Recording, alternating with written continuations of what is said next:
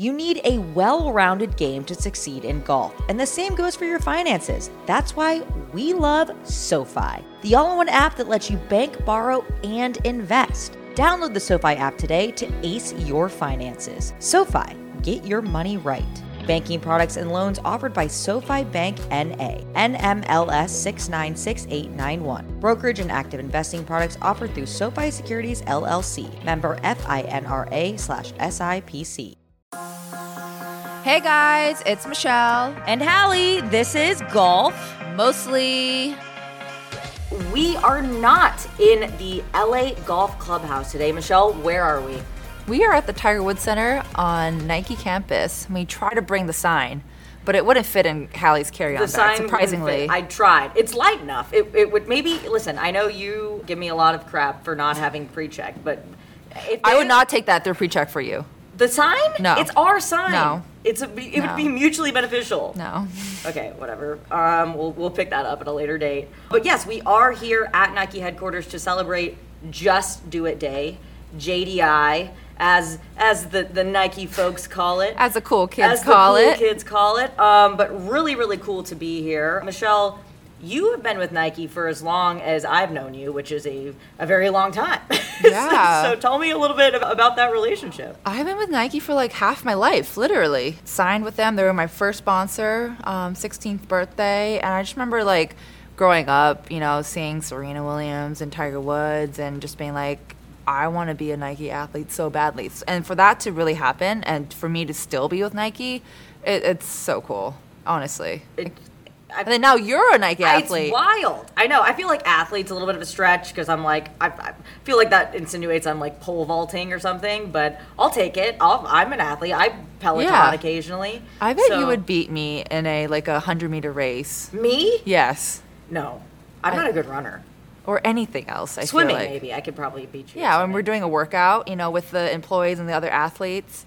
Yeah, we got to work out. Yeah, we got to work out. Yeah, so, right. We'll hopefully there's no burpees involved or anything, but super athletic. Yeah, we are athletes. But I mean, you're a major winner, so you legit are. But one thing that I think is really cool that I learned that Nike does is they support the Epson Tour athletes, which is for people that don't know what the Epson Tour is, it's the developmental tour for the LPGA. And like you said, when you were young and all you wanted to do was be a Nike athlete, I just can't imagine for someone that's trying to be a professional and make a living, especially in the developmental tour, to have the support of a company like Nike and to be like, oh my God, Nike believes in me and they think I can do it. Like, I can't imagine how much confidence that would give somebody that is a young fledgling professional. Yeah, for sure. There's very few brands that do that, right? There's very few brands that make you iconic, make you a legend, and having the swoosh definitely does that. It's just one of those things where you just step out on the court or the course with confidence. What you wear in your shoes, your hat, and if you're wearing Nike, I think you walk differently than if you wore another brand. It's cool. Yeah, I walk differently. Yeah. Yeah, I'm like, it's no big deal. I know, your fits are a lot more fly these days. Thank you. I got to shout out to Mike, my Nike guy. He hooks me up. I'm looking good. But yeah, so we're here on this Nike campus, which is incredible. We're sitting in the Tiger Woods Center. We went earlier to the new Serena building. That was insane. Oh my God, yeah. In the cafeteria, they had Poke Bowls, which we all know that I love. A little spicy, but very good. Like a slow burn. Yeah. They have these fresh jalapenos in there. And I'm good with spice, but I think when you bite on a seed accidentally, because I feel like I just try to swallow those instead of really biting down. And I think I bit down and it was the slowest burn ever. Yeah. But it was okay. It's going to happen out there. Yeah. You run the risk. But if we didn't have our people with us, I would have been lost for days trying to find the meeting rooms. I mean, it was so large and it's so cool to see these huge, nice buildings dedicated to female athletes. Having Serena's building be that nice and that big, it's just so inspiring. And to see that they have mother rooms in all the floors, and it's just really cool. Really cool. And the LeBron building opened, I think, a couple days ago as well. So, isn't that? I think today. Today? No, yesterday. Yesterday. Yeah. Yesterday. So we haven't checked that one out yet, but we will. We'll do that a little bit later today. But yeah, JDI 50th anniversary of Nike, which is pretty insane. 75,000 Gosh. employees globally at Nike. So, I mean, it really is just an insanely large That's crazy. dynasty of a company. Yeah, and I was actually looking up the history of Nike Golf. And I didn't know that in 1985, Nike Golf signed Seve Ballesteros. Oh. Like, isn't that cool? A little is really fun cool. tidbit. That is a fun tidbit. Yeah. Do you have any other tidbits? Okay, let's see what else I have here. 1993, the Hogan Tour becomes Nike Tour. Do you all remember that? In 1993? Yeah, do you remember? Were you one. born? How old Do you were remember this, Hallie? Yes. You have a vivid memory. That was a lovely moment. How old were you then? Oh, so now we Yeah. want to discuss your age, though. So We're not going to discuss my age. I was a question mark of a year at 1993. But did you ever play Nike clubs? No, I didn't. I was always a Callaway girl. Did you play Nike clubs?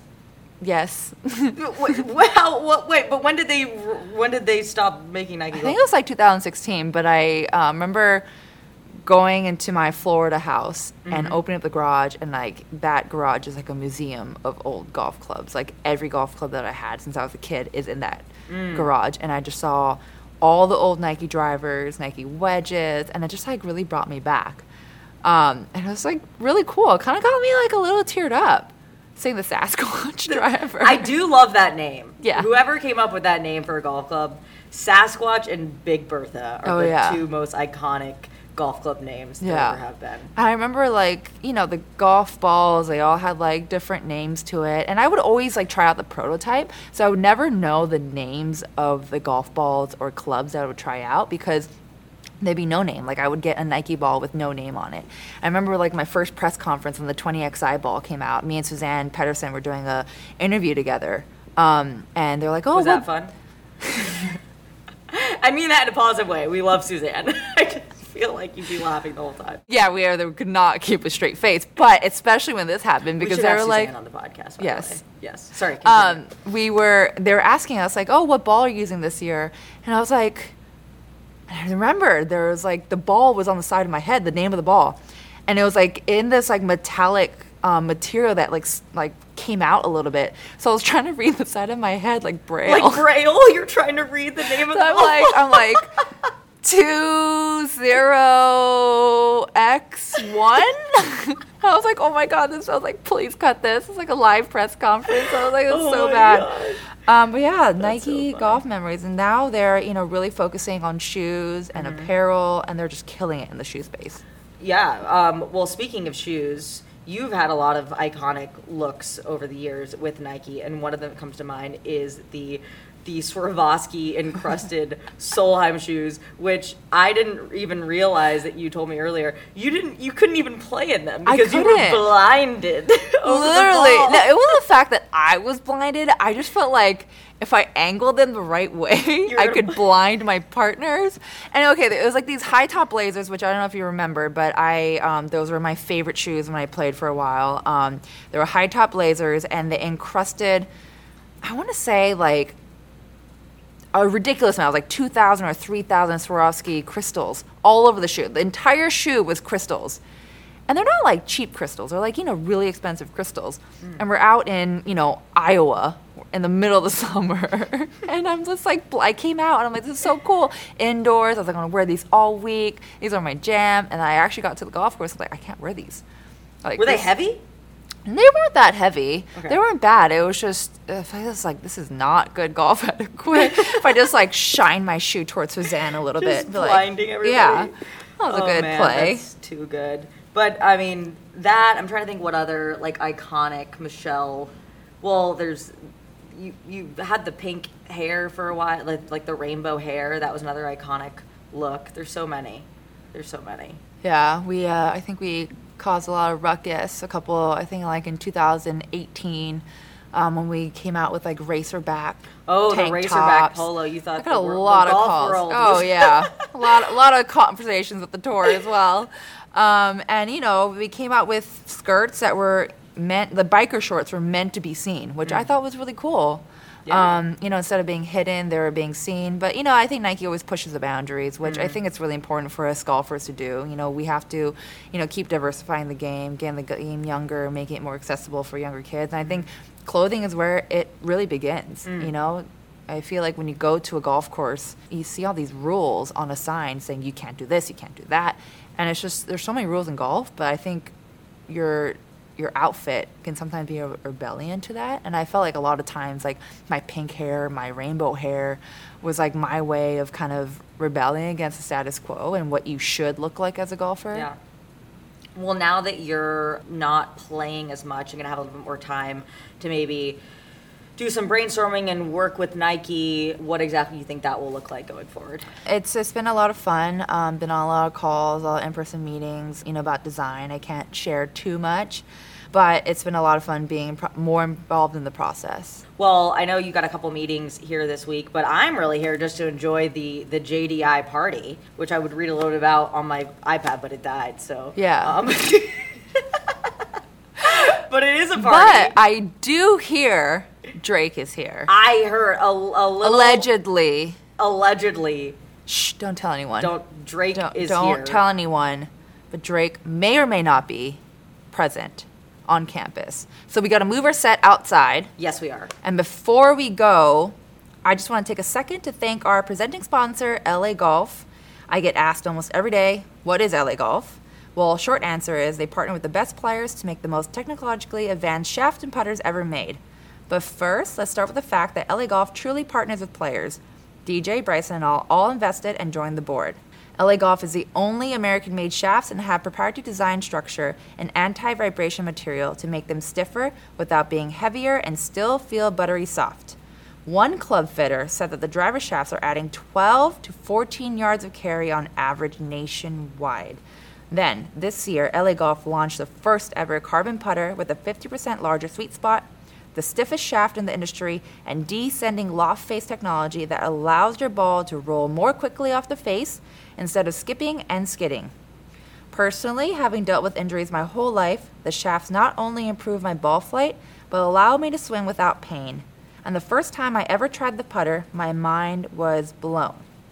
I felt like I cut the break in half because of how true it rolls.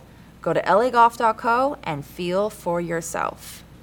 Thanks so much to LA Golf. All right, Michelle, let's head outside and see if we can find Drake.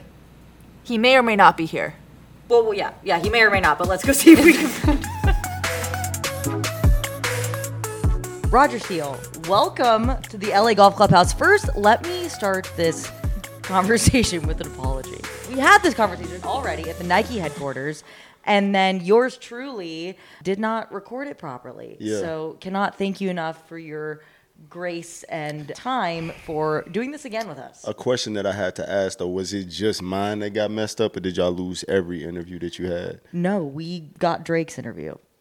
Not mine. Not Rogers, but we got cool. Drake's. The mic turned on for Drake. Mike turned on for Drake. No, we did that one with a cell phone. And you guys will hear that a little bit later. But Roger, I know we were joking about finding Drake. We actually did find him. Yeah, I was sad. I really wanted to be a part of that, that treasure hunt. But what I found out at Nike World Headquarters in so many ways is that it's levels to like who you are and the things that you can do there. And the fact that y'all pulled that off, I'm like, in retrospect, no way I could have gotten into the spaces that y'all needed to get to make that happen. That was all Michelle. That was all Michelle. It was really by chance. We planned as well as we could. Yeah. But we really saw him on the way to the bathroom. That is true. We were, trying to get in with all these important C-level execs, and ultimately it was just passing them on the way to the bathroom. And that's it. Just put them up. Oh, we were looking for you. Oh, hey, mind if we just steal you for a few seconds talking about golf? But we really do appreciate you coming by and excited to have this conversation again. Exactly. Take two is always, like player B is always legendary. I have a feeling that this is going to, level up what we did the first time around by miles. I absolutely agree. Mm-hmm. So, Roger, so much we want to get into. First thing first that I think a lot of people probably don't know about you is that You're a civil engineer. Yes. I majored in civil engineering. You know, I was always a good test taker, and I was good at math and science. And so I kind of went into engineering just as a default. You know, what I realized generationally is that my family was really just trying to get on base. We were just trying to like build a foundation for like generational like upward mobility, I guess. And so my dad was like, yo, you should do something that's really safe and that leverages your intellect, you know. And so I went into civil engineering just as a fail safe, just to get some money and put my family on the map. But I didn't enjoy it. And so I threw it all away for golf. I remember from our previous conversation that you built some roads in Chicago, built some bridges in Chicago. Yeah. So on the civil side, I was on the transportation. I did a lot of like transportation work. So we did like road reconstruction, you know, interchange design, bridges, sidewalks, like, you know, different types of stuff. So, you know, if you walking down the streets of Chicago, a lot of that stuff, you know, some of that stuff I touch, you know, some of that stuff is a part of me forever. The streets of Chicago, like, you know, the streets belong to me. That's a Drake line. Literally. And figuratively. Yeah, Roger. You built the streets. I built the bridges. streets. Yeah. You built the city. Yeah. So like I'm really like in these streets. Like, right. Like for real. For real. Yeah. Different level. Well, we're going to get into a little bit how you moved from civil engineering into what you're doing now. But let's go back to the very beginning when golf came into your life. I know that your dad was a really big influence there. Yeah. So my dad, you know, he's a retired Chicago police officer, and around the time that I was coming into the world and able to walk and you know, say words, he was falling in love with the game of golf. And so he made sure, you know, me growing up as an only child, I think that the thing that he saw was that he understood how quickly things could go sideways for kids. It's not like you had to be a bad kid. You just had to be in a bad situation, and then your whole life just spirals out of control. One bad friend, one bad night out. As a police officer, he saw that day in and day out, and he was like, man, if I could just keep this kid on the golf course, it's like, you know, the worst that could happen is, you know, he get yelled at by some people that just don't want him to be there, but he's not going to get in any trouble. So he kind of forced me into the game as a result of his passion, and he knew that there's a lot of men there that would support me and look out for me if he left me in that environment. But I never had like a deep love for the game myself as a kid, you know. I'm growing up during the Jordan era and stuff, and it's like everybody want to be a basketball player, you know, and you unrealistic about what your height and athletic limitations are as a kid, and it's like, you don't know what I could do. I could be the next Mike. You can't tell me. You know what I mean? But yeah, so it's like I had the game. And my dad wanted me to be around the game for a multitude of reasons, but it just wasn't on my heart. But yet, you were forced into a situation that was quite memorable, right? There's a picture of you when Tiger's 17, and you were 5. Yep. And you were just watching him do a clinic, and then he pulled you up, and then there's a picture of him giving you a lesson, right? Yep. So at that moment, were you like, I don't care about this. Like, I don't, who is this guy?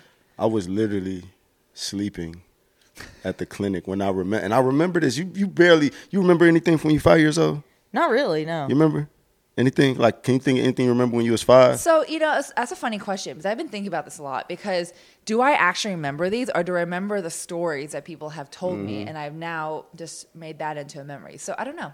Maybe I do, maybe I don't. I remember snapshots of things. And the first snapshot that I have is my dad nudging me very hard to wake me up from this sleep. I remember that. And then I remember, you know, going up there and I remember hitting the shot.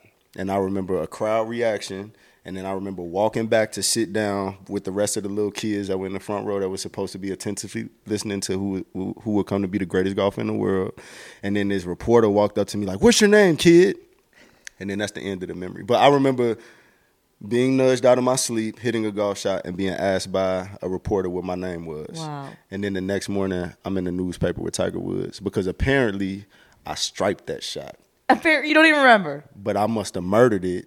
And the confidence that I took away from that is when there's big moments, I will show up. And that's just something that's carried me through life. You know what I'm saying? I love that. The biggest stage of my golf career, I showed up. At 5 years old? At 5 years old, I showed up, you know, and so that's something, you know, I keep that close to the heart. You know what I mean? So have you met Tiger and have you showed him this photo? My dad met him, showed it to him. He came back to Chicago, said this is like when Tiger's 17. You don't even know who Tiger going to be at this. He's 17 years old. It's like, You know what I mean? It's like he's great, but it's like he's 17. We had no idea how disruptive he was going to be to golf. But when Tiger started to peak, then my dad framed it, and then he came back to the inner city Chicago on the south side. My dad, like, somehow got close enough to him as a police officer. He flashed that badge. Like, I'm like, Dad, you've been retired for like 20 years, dog. Like, relax. He's like, nah. It's still good for something. But he get all the way up there, and he winds up getting Tiger to, like, autograph the picture of us. I just feel like my whole life has been putting me in this space where I'm going to meet Tiger one day. We're going to have a very meaningful conversation. There's something big going to happen when we meet. I thought that was going to be when we were at the PGA Championship. I know. And he came down the stairs, and he was, like, walking, getting ready for his range session. And I saw him, and I just froze. I mean, he was literally from, like, Hallie, he's from me to you. And he didn't go up. Couldn't form words. Ain't that crazy? I'm a grown-ass man. Like, just sitting here looking at Tiger, and I just, like... I think that's most people's reactions. But I can't imagine you at a loss for words and, you know, being nervous to see go up to someone. In a good way, Roger. But you've seen it, though. That was... Okay, so Roger and I both had our very first... we experienced live television together for the first time. Oh, yeah. It was our first time. It was so fun. I believe we're going to get the chance to do it again this year. So, Hallie, this Roger, is crazy. We both did well for our first time. All right. For our first time. All right. But I have never seen Roger at a loss for words. And it was just the Tiger incident and then this one other incident that you pushed through. You crushed it, though, when the cameras turned on. He just got a little nervous. Okay. But then he crushed it when the cameras turned on. Look, you guys did crush it. I just saw the end result. But it's fascinating to hear that, you know, like 10 seconds before where you're just like, This was like, I mean, lost for word. Like, I was frozen when I saw Tiger, but that's, like, understandable. Greatest. Like, when they told me that we were about to go live and they told me to say something, I wanted to say words, and I knew I was obligated to say words, but I could not say words. And I'm sitting here looking at Hallie, like, not even saying English words. And she's like, Roger, just calm down. I got you. If anything goes wrong, I got you. Da-da-da-da. Don't worry about it. You'll be fine. We'll be fine. Blah, blah, blah. All right, okay. But I've never not been able to force words out of my mouth before. And I literally couldn't force words. You know, that's what being on the first tee actually feels like. Every single time. Because when I do live TV, it's the only thing that even comes close to the adrenaline and the, not fear, but the same feeling of like, oh my God, am I actually going to swing or not? Like, no matter how many years you play, when you step on the first tee, I don't know, I've always felt really nervous. And I thought that too, that what was interesting is that, like, I felt that in that moment, like, me and you had so much to prove and lose, right? It was like so much upside. And I had internalized that, like, you know, come in the weeks coming up to it, like, oh man, this could be a really good opportunity to show that you got versatility and you could live in different spaces. But I'm like, man, if I mess this up, my agent not gonna look at me the same. Sponsors not gonna look at me the same. Like, I was like, man, it was all these things running through my head in this 10 seconds. Like, yo, if you get on air and do this, dog, like, we might as well go back to engineering. Hey, we gonna go back to the streets, baby. Hey, you crushed it though, Roger. I mean, and the moment that he's talking about where words couldn't come out of his mouth, I think is worth noting that was a rehearsal for the actual thing. When the actual thing did happen, he spoke beautifully and it was all hunky-dory. But I think, to your point about a moment of pressure and being like, oh man, if I do X, Y, Z, you know, my agent, my sponsors, etc. That's the kind of thought that someone would have going into a final round of a tournament that you're leading, right, Michelle? Oh, totally. There's so many things that can go wrong. Because I remember there was one pivotal moment at the US Open, and this is a very pivotal moment in my career because I am a overthinker. I'm not someone that can just like brush things off and like, you know, be cool about things. I always overthink. And, you know, I had a 4-shot lead or something like that going to Sunday. And then I almost lost the ball in 16, as we all know. I hit into a bush and couldn't find the ball. So now I had a 7-foot putt for double bogey and I had a 3-shot lead. So then now I can feel Stacey Lewis on the driving range. I can feel her walk out there. And I was like, you know, starting to think and starting to get nervous. And I just remember it was a pivotal moment because I talked to myself and I was like, hey, you can either be nervous and give this putt a 60% chance of going in. And then, okay, you miss it. How bad are you going to feel? Because you didn't give it your all. You didn't believe in yourself 100%. Right. Okay, second scenario, I can give it 100% and not even think about the negatives that can happen. I miss a putt. I feel so much better about it. Right. Right. So why am I going in at a 60% when I know I can go in at 100%? And I just like didn't care about the result at that point. I just like knew I would feel better if I gave it 100%. So I think that's kind of like what was a pivotal moment for me. This was a pep talk you were having with yourself before you hit that putt? Yeah, it was within like 10 seconds. That was a deep. quick Yeah. little... And so That's Roger, deep. did you have a similar pep talk in your head before we went live? Yeah, I did. Like, I resolved that I didn't care, like, what happened. Because it's like, I accepted my humanity. I accepted my inexperience. And I also accepted that whatever I had done up until this point warranted the chance for me to be there, to, like, go through this. And so, like, I earned the right to be there because that's why they hired me. And I also accepted the fact that I had never done this before, so I'm going to feel weird. And it's like, what do I really care? Like, I could still go back to the streets. You know what I mean? Like, it's just like, you know what I mean? It's not, it would maybe impact me in this vertical of my life. And if it did, and if I couldn't talk when the cameras were on, then maybe that's not something that I should be doing. Or maybe if I wanted it bad enough, I'll go back and I'll figure out a different way to try and improve myself in a different capacity. But I had just resolved that, like, I didn't care as much, you know what I mean? And plus, I had you next to me, and I feel like if I started saying weird stuff, you would steer it right back. I got you. Like you I probably, got like you. you doing this podcast right now. You know what I mean? Like keeping us in bounds. No, but I like, think that the pre-acceptance, and I played a lot of golf tournaments in college and then played professionally. I say played professionally for like 6 months. And I was like, just kidding. But, Sorry. Yeah, no, never mind. But exactly what both of you are saying, this pre-acceptance of outcome and being like, listen, I'm going to put it all on the line. And like, okay, because I used to have like chipping yips. And then I kind of had to have this talk with myself and was like, listen, I would rather hit a bad chip or duff a chip or thin a chip, giving 100% and then know, okay, I need to work on my bump and runs or whatever the shot was, then walk up to this chip scared that I'm not going to get up and down and nervous that, okay, now I'm 2 over, now I'm 3 over, now I'm 4 over. And then ultimately, like never knowing if I had the actual ability to get up and down, you know? So, and I think it's the same thing for broadcast. Like, you've never been on live television. Unfortunately, there's no other way to do live television than with people watching. To do live television, you know? But I think that, like, it's so interesting and profound how fear just robs us of understanding what our capabilities are. But it's interesting because, like, self-sabotage is like a form of control, right? Because you can always fail. Like, that's the thing that you can it's so easy to fail. And it's like when you put yourself in a position to fail, in a weird way, you accept that you have control. I had control of this outcome. And it almost like give you peace. Like, oh yeah, I knew I could fail and I did it. Like, I knew it. You know what I mean? And in some ways it allows the world to make sense to you. And I think it takes a lot of bravery for people to, like, you know, challenge themselves to try their best and really understand what they're capable of.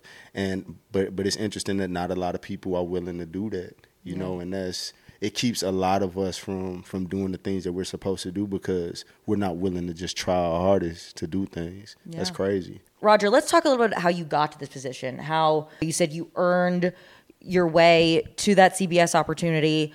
How did you start making your own content and go from building bridges to doing real talk and working with all these cool brands? Yeah, it was like when I realized that engineering wasn't going to be fulfilling for me, right? Like, it's not so much that that people should take pride. I have an interesting relationship with the word pride, but like, you should feel joy and fulfillment from things that you give yourself to on a day in and day out basis. And I didn't feel that. And it got so heavy on me. Like, I was just trying to substantiate the fact, like, yo, you making good money, you doing this, blah, blah, blah. Like, you know, just do it. It'll make your dad proud if you do this, whatever the case. But I just realized that I couldn't be creative. I didn't even know that I liked creativity. I didn't even know I liked storytelling. I had never touched a camera before, like 2016. You know what I mean? And so, like, 2016, I leave my job and I'm like, yo, like, I need to figure out something entrepreneurship related because I'm fully in love with golf at this point. Like, I found it, like, as an adult. You start understanding how you were in control of outcomes, right? Like, and anything that happened was just a result of what you put in. You know, it was like you were in control of all of it. So I really fall in love with the game. I want to be closer to the game. Everybody that I know that's close to the game, that's not professionals, they're entrepreneurs. And I'm like, yo, I need to figure out what's an entrepreneurial lane that I could occupy that lets me get closer to golf. My whole goal with all of this stuff was to be able to play more golf. You know what I mean? Like, well, all of this stuff is like, how do I get to play dope-ass golf courses with cool people? So I start trying to start these businesses. I have no entrepreneurial experience whatsoever. Throw my whole savings at it, and I just fail miserably, like hemorrhaging money. You know what I mean? And it was a very trying time for my dad to watch it. You know what I mean? Because he was like, man, like I feel like I did so much in getting you on the right path, and I feel like you're throwing it all away. But I just knew that, you know, I wanted more. And even though I wasn't good at entrepreneurship out the gate, I did figure out that I was good at storytelling, right? So I would have these brand ideas, and I would be like, yo, man, like I can't trust this creative to tell a story. Let me figure out how to do it. So I pick up my first camera. I started learning a little bit about Premiere and Adobe and all this other stuff, just all YouTube self-taught stuff. And I would go into these like pitch meetings because golf was allowing me to sit down with different, you know, people that were willing to invest or hear me out or whatever. And they would be like, I don't think that you really know what you're talking about on the business side, but I really like how you frame this whole thing up. Like, could I introduce you to my marketing person? I'm like, no. Focus on why I'm here. Are you going to invest in it? You know what I mean? Invest. You know what I mean? But after hearing that over and over, I was like, well, maybe I should just start telling stories for like brands. You know what I mean? And so then I wound up, you know, I've blown through my money. So now I just need a job at this point, right? So like entrepreneurial genes on the back burner. I moved to LA. Not a very smart decision. I meet this dude, Mac Todd, that runs this urban golf performance company. And I walk in, I'm in LA, I don't know nobody. All I got is like my golf clubs and a camera. I walk into his business and I'm like, yo, this is pretty cool. Like, I think I can help you guys out. He's like, who are you, first of all? And he's like, where are you from? I have no idea who you are. And so I just started talking to him, and he's like, look, man, I'm going to give you a job. You're going to work for minimum wage, and you're going to, you know, you can do all of this media creative stuff you say that you can do, but you also going to be a trainer. Like, you're going to make this business money if I'm going to give you a chance to, like, do this stuff. And I'm like, fine, yeah. I don't even know what it was, but like whatever minimum wage was, he honored his word and paid me that. You know what I mean? But I did that for like 2 or 3 weeks, and then I was so invested in like the storytelling process, the business. I was close to golf. I was like living my dream there. It was like 3 weeks. He gave me a full-time position. I was like the director of marketing. I was able to train. It was this great thing. And so like that success validated me like, okay, I can find a place in golf, and I am like a worthy creator, you know what I mean? And so then I took that success, you know, got some freelance jobs. I wound up, you know, working with a bunch of different businesses, started working with some athletes, all of this other stuff. And it's like, yo, people like it when I pull this camera out and do my little thing, you know, people like it, you know what I mean? So I felt really good about that. And then when COVID happens, nobody knows what the world is going to look like. I was kind of like the last person in, first person out. And now I'm like, oh, like shit, I have no money anymore. You know what I mean? Like back to where we started. Like, do we go back to the streets? You know what I mean? But so then, you know, I'm sitting around. I got this camera equipment, and, you know, I'm playing golf because that's the only COVID approved activity, you know what I mean, which was great for us. And I was like, man, like, why don't I just be my own client for a while? Like, what does that look like? Nobody else will hire me, you know what I mean? Like, why don't I just hire myself, you know? And it was really just the first time I made a real talk was just like setting up a camera. And I had so many friends asking me, like, Raj, man, we want to get into playing golf. Like, you know, how they all take me to the course with you. And I'm like, you know what? I need to make like a starter video for people that have never experienced the game that could help them transition into the sport more gracefully, you know? And I made this one video, and it was really like, I wanted to position it as I was talking to a friend. I didn't have a platform at the time, like, and I literally set up a camera and just said whatever was on my mind. And I hesitate showing people that video because I probably cursed like 75 times. You know what I mean? It was, you know, that's how I talk to my homies, you know? Right, but I think that's the beauty of you, Roger, is that you are so, I don't say overused word, but authentic. Yeah. You know, you don't, I mean, I'm sure that when you work with certain sponsors, yeah, you have for to sure, tone certain things down or not say certain words. But yeah, I think that's the appeal of you. Yeah, and I didn't think that there was like room for that, honestly.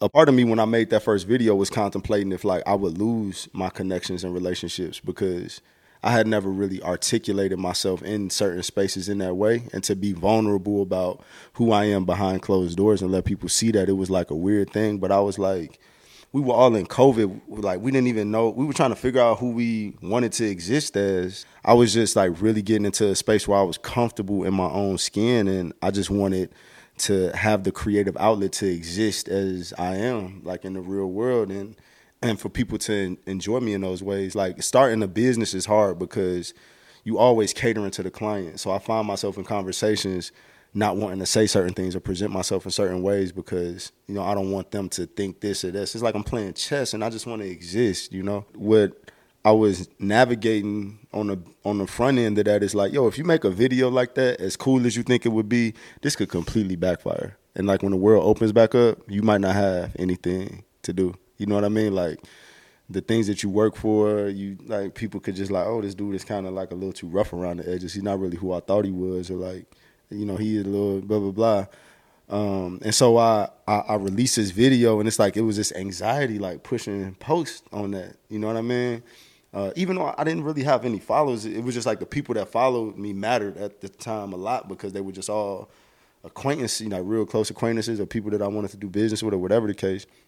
And man, I put this video out, and it was like the craziest thing. Like, all these reshares, like, you know, all these platforms taking snippets of it, putting it here, putting it there, blah, blah, blah. Golf.com took the whole video, censored all the curse words, and then posted it on their channel. And then Ashley Mayo sent me an email like, yes, you cursed like 70-something times in case you were. I'm like, oh, yeah. I was going for 80, but you know what I mean? We all fall short. But yeah, and it was just like to be that received for being yourself, it was insane. Like, I pray everybody get that feeling at some point in their life to be accepted for like who you are. I've never experienced anything like that moment when like kind of the golf world opened up to me like, oh yeah, we like you. Like, we still like you. It's cool. You know what I mean? It's amazing to see, you know, you all blow up. And hearing this, I didn't realize how high the stakes were. To go from something so comfortable to doing something you don't know, right? I mean, it's not like you had a huge following, like a million followings. Yeah. Like, oh, this is the next step. I know I could make a lot of money doing this. This is very natural. You went from, you know, having a good job that you said makes your dad proud, and then going to something that you don't know. The complete unknown is terrifying. So it's amazing to see how well you've done that. And number two, I think, with social media, I feel like a lot of times, like you're saying, you're playing chess and how you want people to perceive you. And I think the bravest thing they can do is being authentic. Right. So when you made those like two big leaps, how afraid were you? And like you were talking about pre-pep talks, was there like a pep talk that you gave yourself in the beginning, in the middle when it wasn't going good, and now? I think that like I was always just, and my dad conditioned me this way because, you know, like if I look at my family, my dad is one of the most successful people in our family, like as a police officer that, you know, retired and stuff. You know what I mean? Like my dad, and I got another uncle that also was a police officer and retired, and like they are like the most successful people legally in my family. You know what I mean? And so you know, my dad he really had me playing defense my whole life, trying to make sure that I could build on that, you know what I mean, and make sure that I could, you know, add to that. Like, yo, I'm giving you like a stable enough upbringing to where like you can be more aware and make better choices, and I protected you from certain things. And so I always felt like this responsibility to protect like the foundation that my dad had like worked and sacrificed for, like, you know what I mean. And so like I've always tried to exist in a way that I knew could give me a higher probability for success. That was like how I was brought up. So stay away, like, you know, kind of stay in the middle on things, like don't lean too far left and right. You know what I mean? Like be selective with your friendships and just be very, you know, it's just like you playing defense like everywhere you go. And I always hated it though. You know what I mean? Because like, I would really feel things that like I like wouldn't make sense in the confines of how I was trying to present myself. And it's like, but that I feel like there's something that like, you know, there's something there that's me that I can't explore, you know. So making the decision to throw all of that stuff away, like throw that thought process away, was like, it was like traumatizing a little bit. Like it's anxiety inducing. But I think that what helped, is during COVID, I didn't have to be around the people that I was afraid were going to judge me. Like they were on the other side of the phone. They were like in their houses. They were wherever the hell they were. They weren't with me, and I wasn't going to see them for the foreseeable future. You know what I mean? And I think that having all of that alone time and not really having to like pretend for so long, you just get very comfortable.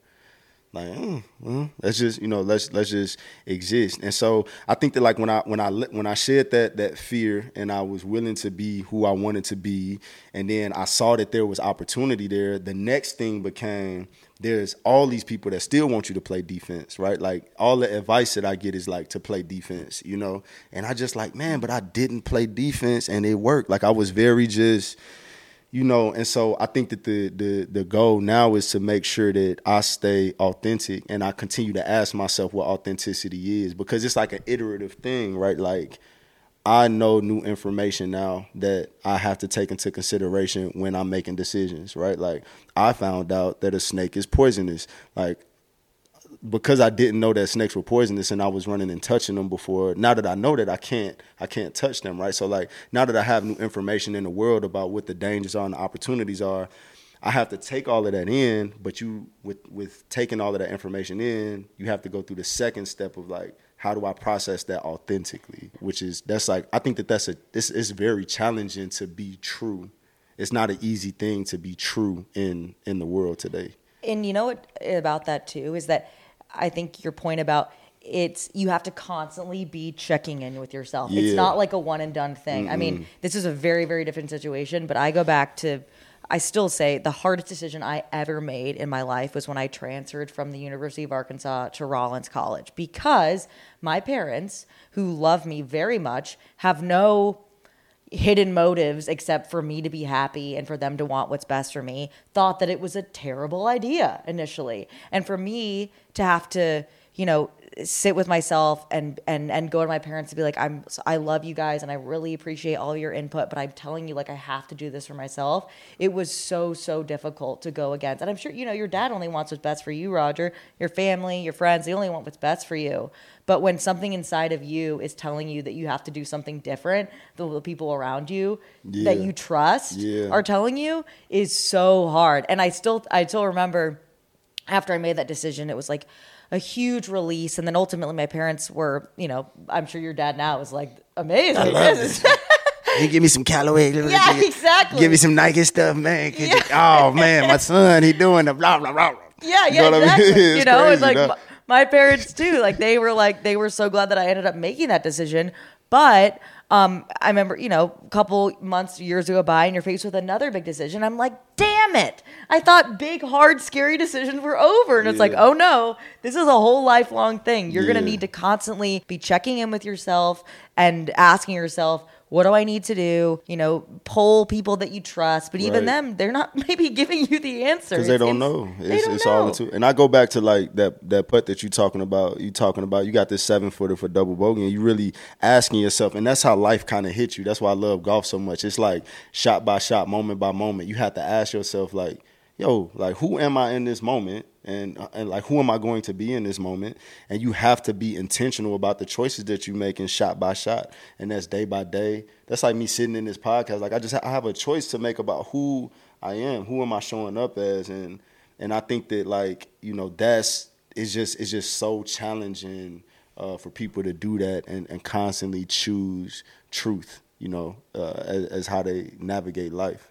Yes, I think with social media, you can easily choose a perception of truth, the perception of authenticity, right? I think you could easily build that. But I think with your content that I see on the daily, it's just truly you, because I see different aspects of you, right? It's not like the same thing every single time. And with you too, Hallie, like I feel like, being truly authentic means that you're going to change from time to time. You're going to put out different content. You're not the same today as you are tomorrow, as the next day. And I think that's challenging. Yeah. So how do you navigate, that? Like, you said when you're on social media, you think about a lot what people perceive you as, and it's so hard not to think about that. Yeah. How much time do you spend thinking of how the content is going to be perceived versus what you really just want to put out? Being honest, like I think about it a lot more. There's a lot of stuff that I've wanted to talk about that it's like it don't make like business sense to have an opinion on, you know what I mean? And it's like, and also I need to educate myself further because I do pride myself in, like, if I'm speaking on something, I've done some research with people. I've talked to people about it. Like I feel like I've heard enough from people that are close enough to the situation or I've had enough life experiences with it where I could articulate myself, you know, somewhat eloquently and thoughtfully about it. You know what I mean? But I do think that, you know, the hard part now is balancing truth with, you know, financial opportunity, because it's like, what is my truth? Like, I do want to be like be financially stable. And I do recognize this as an opportunity to provide financial stability. Like, I can't negate that. It's all fun. We kicking it. We having fun. We playing golf, whatever the case.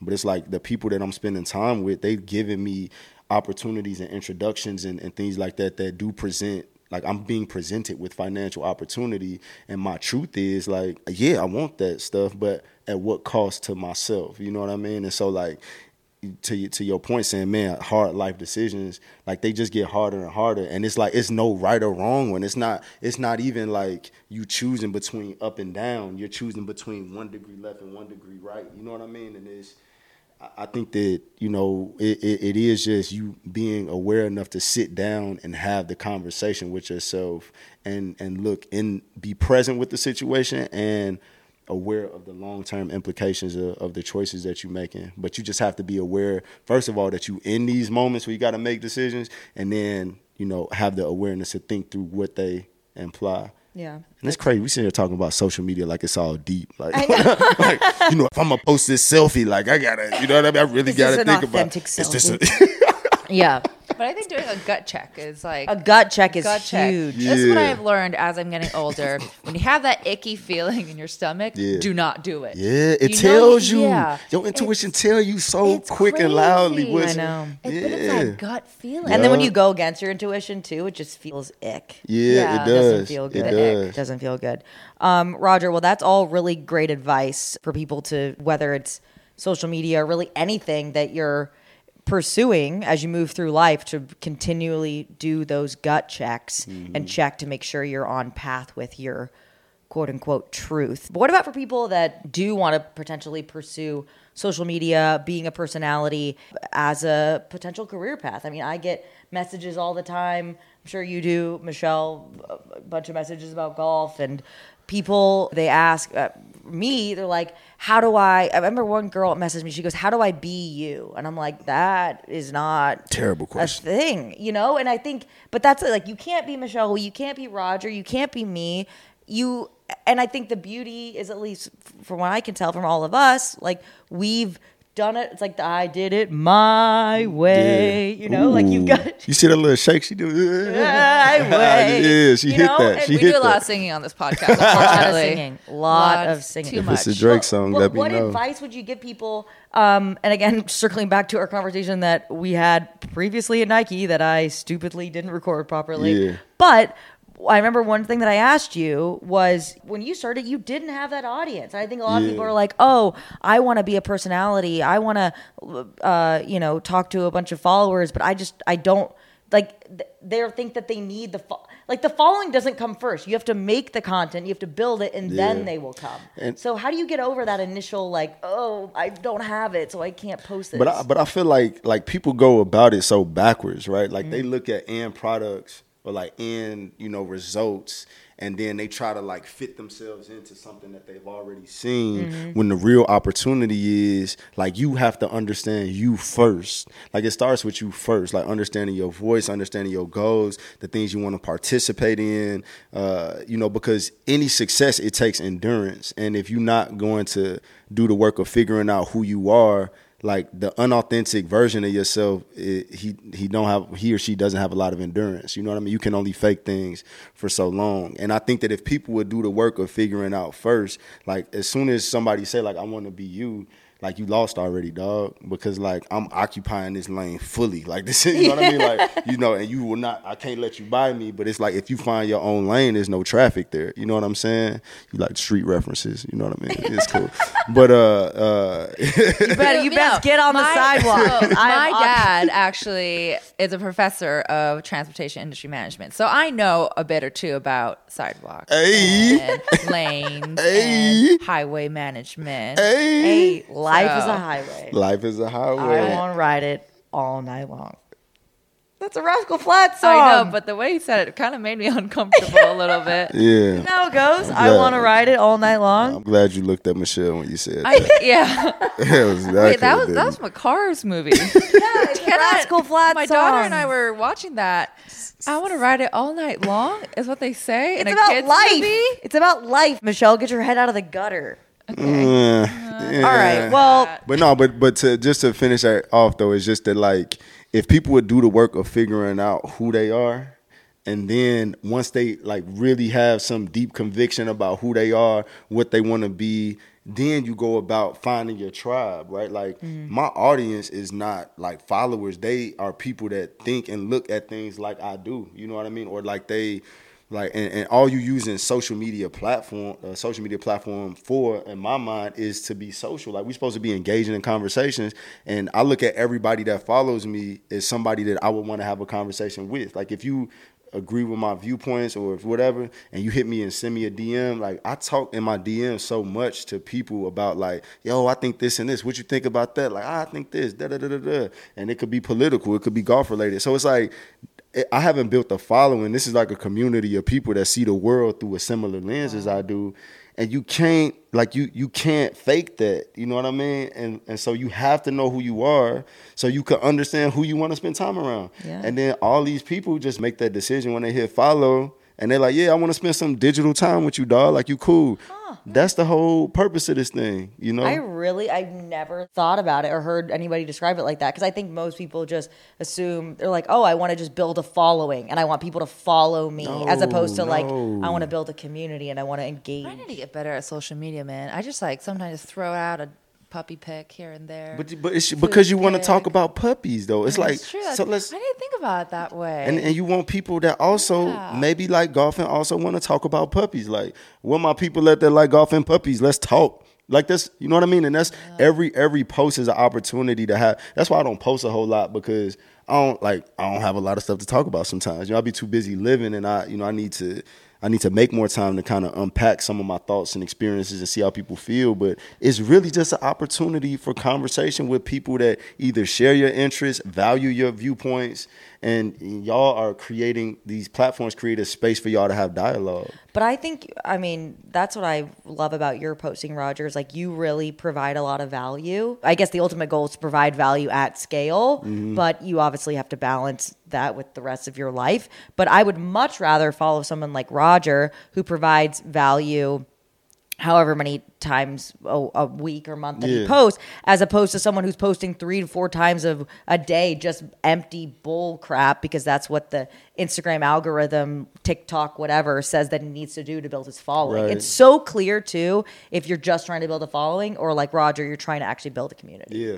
And it's just like, I will argue that there's people, you look at the term influencer, and it's like, in order for me to be an influencer, I got to have X amount of followers, and it got to be like this and this and this. But like, I know people that got 500 followers that like those 500 followers so in tune with them that if they threw an event, all them people would show up. Right.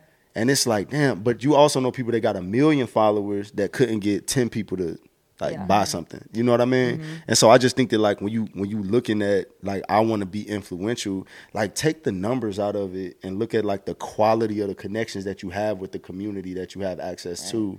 Because it's like, if your 500 people, your 75 people are dope people, bro, you won already. Right. And that's like with these like C-level executives and stuff, they don't need social media because their real life network is like that. Like, they don't, like, I'll be trying to talk to people like, hey, man, you know, I'm having dinner with the people that work at Silver Lake. Like, Cosio, this dude named Greg, he cool as ever. And it's like, why do this dude need Instagram or TikTok, he's connected to they're in his phone already. You know what I'm saying? And so I just think that like you gotta like take the numbers away and focus on the quality of the connections that you're making and the type of people that you're connecting and engaging with, and the numbers don't matter anymore. Like I feel like I would enjoy myself with 50 followers if they were like a dope 50. You know what I'm saying? I love that. I love that. I'm taking notes right now. Yeah, me too. I'm like really thinking about my social media brand strategy and what value I'm bringing. Roger's gonna send us a bill Because I know, seriously. It's like, for a consultant. because I feel like I have identity crisis, like post golf identity crisis, because my feed was like literally all golf. I would play in a tournament and be like, "Oh, ready for the weekend." And like I had my posts down, right? Yeah. Like I would make the cut, and be like, let's make some birdies, or like post my golf outfits, and I don't really like play golf that much anymore. Like what am I doing? Like I feel like if I now I'm like into gardening and pickleball, and I feel like if I do like a lot of that, then I don't know, I'm having like an identity crisis. So I'm learning a lot right now. I'm taking notes. But well, let's reconnect in a month and maybe I'll have some sort of identity. But that's why like things like this are so important, right? It's collaboration, right? And social media gives you a chance to like publicly collaborate. So say for instance, like you a legend and nobody gonna take that away from you ever, so but it's like if you want to do gardening content, like who killing it in the gardening space, and it's like let's me and you link up and let's go spend time in the garden, and let's go spend time on the golf course, and like you show me gardening, I show you golf, and like let's garden on the golf course. You know what I mean? And it's like but the opportunity is like through collaboration we're able to explore the complexities of our existence. You know what I'm saying? So like you don't have to pigeonhole yourself into golf and force a golf identity if that's not what it is no more. Like there's so many intersections, and these platforms allow us so many ways to engage with each other that's really the opportunity. Like we're really connected to the entire world. I love Mike and Ike's. They got Mike and Ike's over here. I've been looking at those the whole time. If I want to do a golf and candy collab, like who the candy dude out here? Like we need to do, you know what I mean? We need to do a candy golf, and we can do that. I love a good collab. Yeah. Love a good collab. All right, Roger. Well, this has been a fascinating conversation, even better than the first time around, like you predicted. All right. Well, to finish off, we are going to do 5 questions for Roger Steele, presented by 5 Iron Golf. Let's go. If you could have any tour player's golf swing, whose would it be? You got to take Rory. You have to. Rory. Rory. You have to. I feel like we had a conversation about this as well. It was like a pretty intimate conversation. Like I would marry Rory's golf swing. I would date Rory's golf swing. But yeah, we would be a throuple in this golf swing. Yeah, like like I put a ring on it. Okay, you would put a ring on Rory's golf swing. If I could like remove his swing from his existence and like have it here sitting as a thing next to me, like Rory's swing, that's Bay. That's Bay. Yeah, that's Bay. Amazing. This her. Yeah. I love it. So you're a newly Nike athlete, both of you. Yeah. Actually, that's a question for both of you. What's your go-to golf shoe on the golf course? Ooh, this is an interesting one because it really depends on. And my golf shoe tell you what kind of mood I'm in, right? Interesting. It's interesting, right? So if I wear a Next Percent, or I'm gonna start with an Air Max, for instance. If I wear an Air Max to a golf course, that means that I was likely doing something before I got here, and I knew I was gonna be rushing here, and I needed to go from like regular life to golf course and like have it make sense. And so I got the Air Max on, and so I was busy that day, and we planned. If I show up in like some Jordans, that's like, okay, I'm not really taking you serious. I'm out here just to like mess around, and we might do some content. Like we chilling, you know what I mean? If I show up in the Next Percent, I got cruel intentions. Like, I'm really trying to demonstrate something to you. I want you to understand what the game is like, and I'm taking myself seriously right now.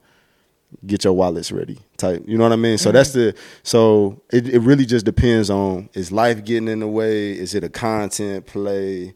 Or like, okay, do I want to every single time I play golf with you now, I'm gonna judge you based on your golf. You're like, oh, he came to play today. Yeah. Okay. Yeah. For me, I'd say I'm an Air Max gal through and through. I don't know. in every situation, I'm an Air Max gal. I have like some little orthotics that I put in them, Ooh. so that helps my feet feel nice and comfy. I would like your orthotic game. Like, Yeah. hook me up with your orthotic plug. I will. Yeah, we get a little orthotic collab. Yeah, orthotic. Who the foot guy? Who the foot person out there? Yeah. Like, let's collab. Yeah, so I have Air Max plus orthotics.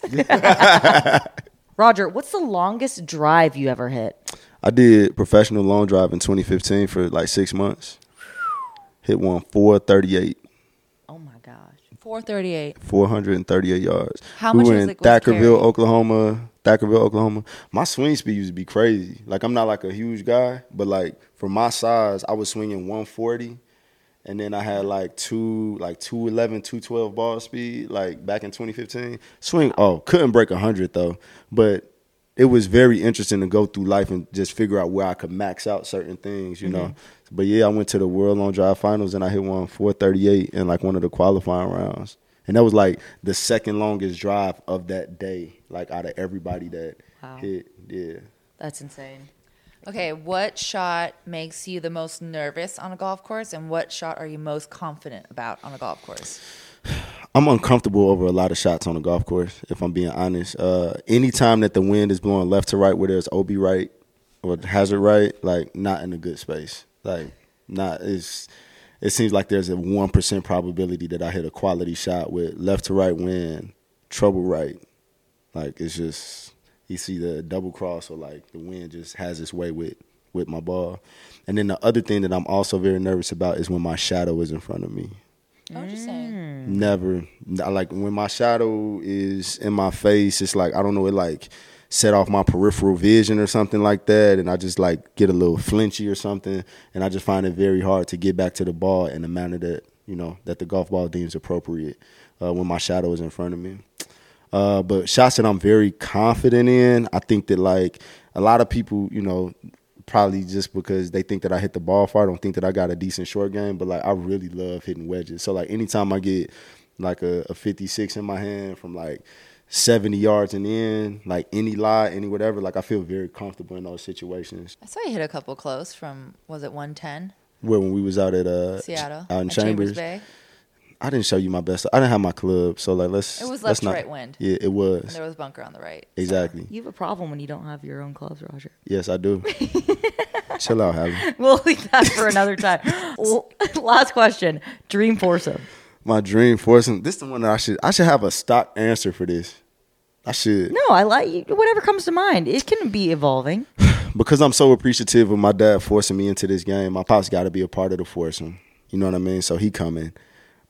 My pops' adopted son is Tiger, so Tiger got to be there. You know, I might actually not play and just ride around. You know what I mean? Just keep that in the back pocket. But I think that like the fourth that I would add to that group, I need to put somebody that this is like dead or alive. Yeah. I think I would actually put like a Martin Luther King. I don't even know if he played golf, but like I would make him come onto the golf course to experience the game. So we would have to pick like a Muni or something like that. But I would love to like for the conversations that we could probably have around like what, you know, our history is past to present and like look at how the whole world is kind of shifted. So it'd probably be like I would sit out. It would be my dad, Tiger, MLK, and Barack. Wow. Can I come watch? Right? Can I Yeah, come all ride Why would with I like? you? Why would I play golf? Wow, that was like, I have to say that was the best answer I've ever heard for Yeah. a dream foursome. Well, just because I would love to see like what everybody learned through their experience, and like the more time I spend at Nike, like I learned stuff about Tiger that I just never knew that he was processing and contemplating and stuff like that. And I'm just like, bro, like to have you in a space where you feel comfortable opening up around other leaders and just like. That would be a powerful thing, especially seeing how impactful the game has been for me to understand what he navigated and what he paved the way for, and essentially all these people paved the way for. So that'd be I a love dream. it. Great answer. Well, thank you, 5 Iron, for those 5 questions.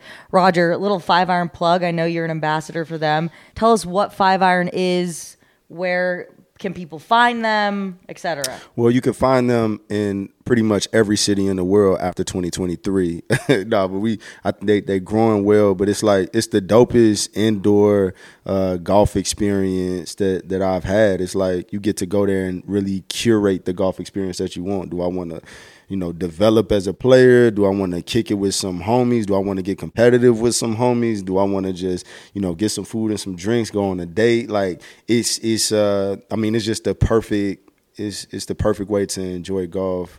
Like, when the course is not an option or the weather isn't conducive. And so, yeah, 5-iron is like my second home. I'm actually petitioning Jared to just put a room in each location, so I could just live there. So you can live?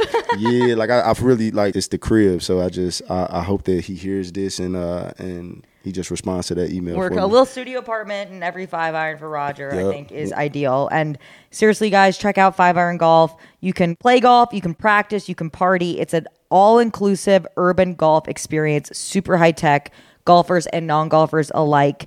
Make sure you mention golf mostly at checkout to get 25% off your next sim rental booking. Roger, thank you so much for joining us. We are now going to segue into our Drake interview. It's not very long, guys, but let it be known, we got Drake on the Golf Mostly podcast. Take a listen. All right, so we're here with Drake. Drake, we know you love golf. How often do you play? I played a lot with my uncle when I was younger, and now in my, I don't want to say older years, but in my middle of the road years, a lot of my friends have picked it up recently, and they're getting so good that I feel so far behind. And I think I'm gonna quietly for the next year, just really lock Just in grind. and get my swing back. I'm just probably so bad right now, but I spent a lot of time on the golf course as a young man at the Board of Trade and at King Valley, different courses around where we live. And yeah, it's definitely a part of my history for sure. What was your longest ride? Oh, these are horrible questions. I was 13 or something. I don't know.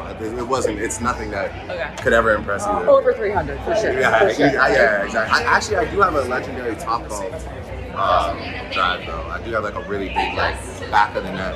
Whoa. How long are those drives? 300. Yeah, 300. yeah. 300. It was the tequila that night. Had me Right, charged right, up. right, I slacked it. There's a fine line. Yeah. The right amount of tequila. All right, we got two more for you. right. Do you listen to your own music on the golf course? And if not, what do you listen to? Or do you like music on the course? I'm a man of focus if I'm trying to be competitive. So I would probably, I do love, I love to be social. We obviously, no one's good, right? So everyone, by the way, everyone thinks they're incredible at golf. No one, none of us are really good. No. Yeah, I wouldn't listen to music though. I like to lock in. I'm kind of the same way in the studio too. I don't really like to party in the studio. I'm a man of focus. All right. And then last burning question, do you play with two gloves? Like in your campaign photo? Oh, do I play with two gloves? I actually probably would, to be honest. Really? Yeah, well, that's a horrible idea, but I think I was just doing two gloves for the look, but I'll try it out. I'll see. All right. Yeah. Okay. I'm Awesome. looking forward to my return to the. I'll have way better answers for you in give me 8 months. I Perfect. promise. All right. Yeah. We'll circle back. Yeah, Okay. Awesome. All See you right. next year. We found him. All right. I totally forgot that he said he would play golf with two gloves. Roger, thoughts on Drake playing golf with two gloves? I just thought that that was the most that I ever felt like I actually connected with Drake watching that interview. I saw him as a human being right there. So kudos to y'all for cornering him by a bathroom and making him talk to y'all. Cause he just really showed me a lot of stuff, the body language, the responses. Drake be talking wild stuff on his songs, and to see him like that, it's man, you a real person, regular person. The two glove things, Drake, we cannot allow that. I will not allow that. You know what I mean? I just don't think that's necessary. But yeah, that was a dope interview, guys. I forgot that he told us that we were asking him horrible questions. I know. No, he said that you asked him a horrible question. If we just being honest, he Okay, said I asked him a horrible question. I was curious. I was trying to keep it fast. Yeah. I was trying to give an opportunity to give fast answers. exactly. But he was ready for the long haul. Yeah. He was locked in. He wasn't trying to get away. He was he was there with y'all. Yeah. I really think that what I would have forced the issue on is like locking in a date that For the when we said we'll circle back. or no, just to like, no, I'm going to get you on a golf course and I would have like left there with some type of soft, confirmation of when the next link up would be. Yeah, we missed the boat on that one. I know. Well, next year. But we'll have to coordinate again. that's why y'all need to smuggle me into the secret corners of world headquarters next time y'all we there. were trying. I know. It was We hard, were though. texting It was you. hard. We were trying. It was hard. It was hard. I get thought it was going to be a group thing. Yeah. But I mean, I don't think you were headed to the women's bathroom with us anyway. So Why was Drake by the women's bathroom then? No, it was more of a hallway. It was more of a hallway situation. We do not need to be putting anything weird out there. Drake was not near the women's bathroom. It was a hallway. we're en route. En route. Yes, exactly. Is it en route or en route? En route. En route? Oh, because I'm from the streets, I'm supposed to know. Yeah, you. What are you en route on the sidewalk, highway? No, it's not en route. It's en route. En route. I don't know. But En it's not route. English, I'm en right? route. Route. I No, think. en route. Routing. I don't know. We'll I'm look from that Ireland. up. I Okay, guess I anyways. Great episode, guys. Nike, Roger Steele, Drake. Yup. Roger, thank you so much again for your time. Thank y'all. Absolute pleasure. Can we lock down a time for us to get on the course, though? Oh yeah, 100%. Okay. Y'all All right. just let me know, and I'll wear the appropriate shoes. Perfect. Thank you guys so much for listening to another episode of Golf Mostly. Roger, where can people find you on social if they don't already follow you? You could just follow me on Instagram, or you could just follow Hallie. I'll be popping up on her social media. So wherever they follow her, you might be able to find me as well. You know what I mean? So yeah, just Instagram Roger_Steele. And then us, we're at Golf Mostly on Instagram and TikTok. Thank you guys for listening, and we'll see you next week.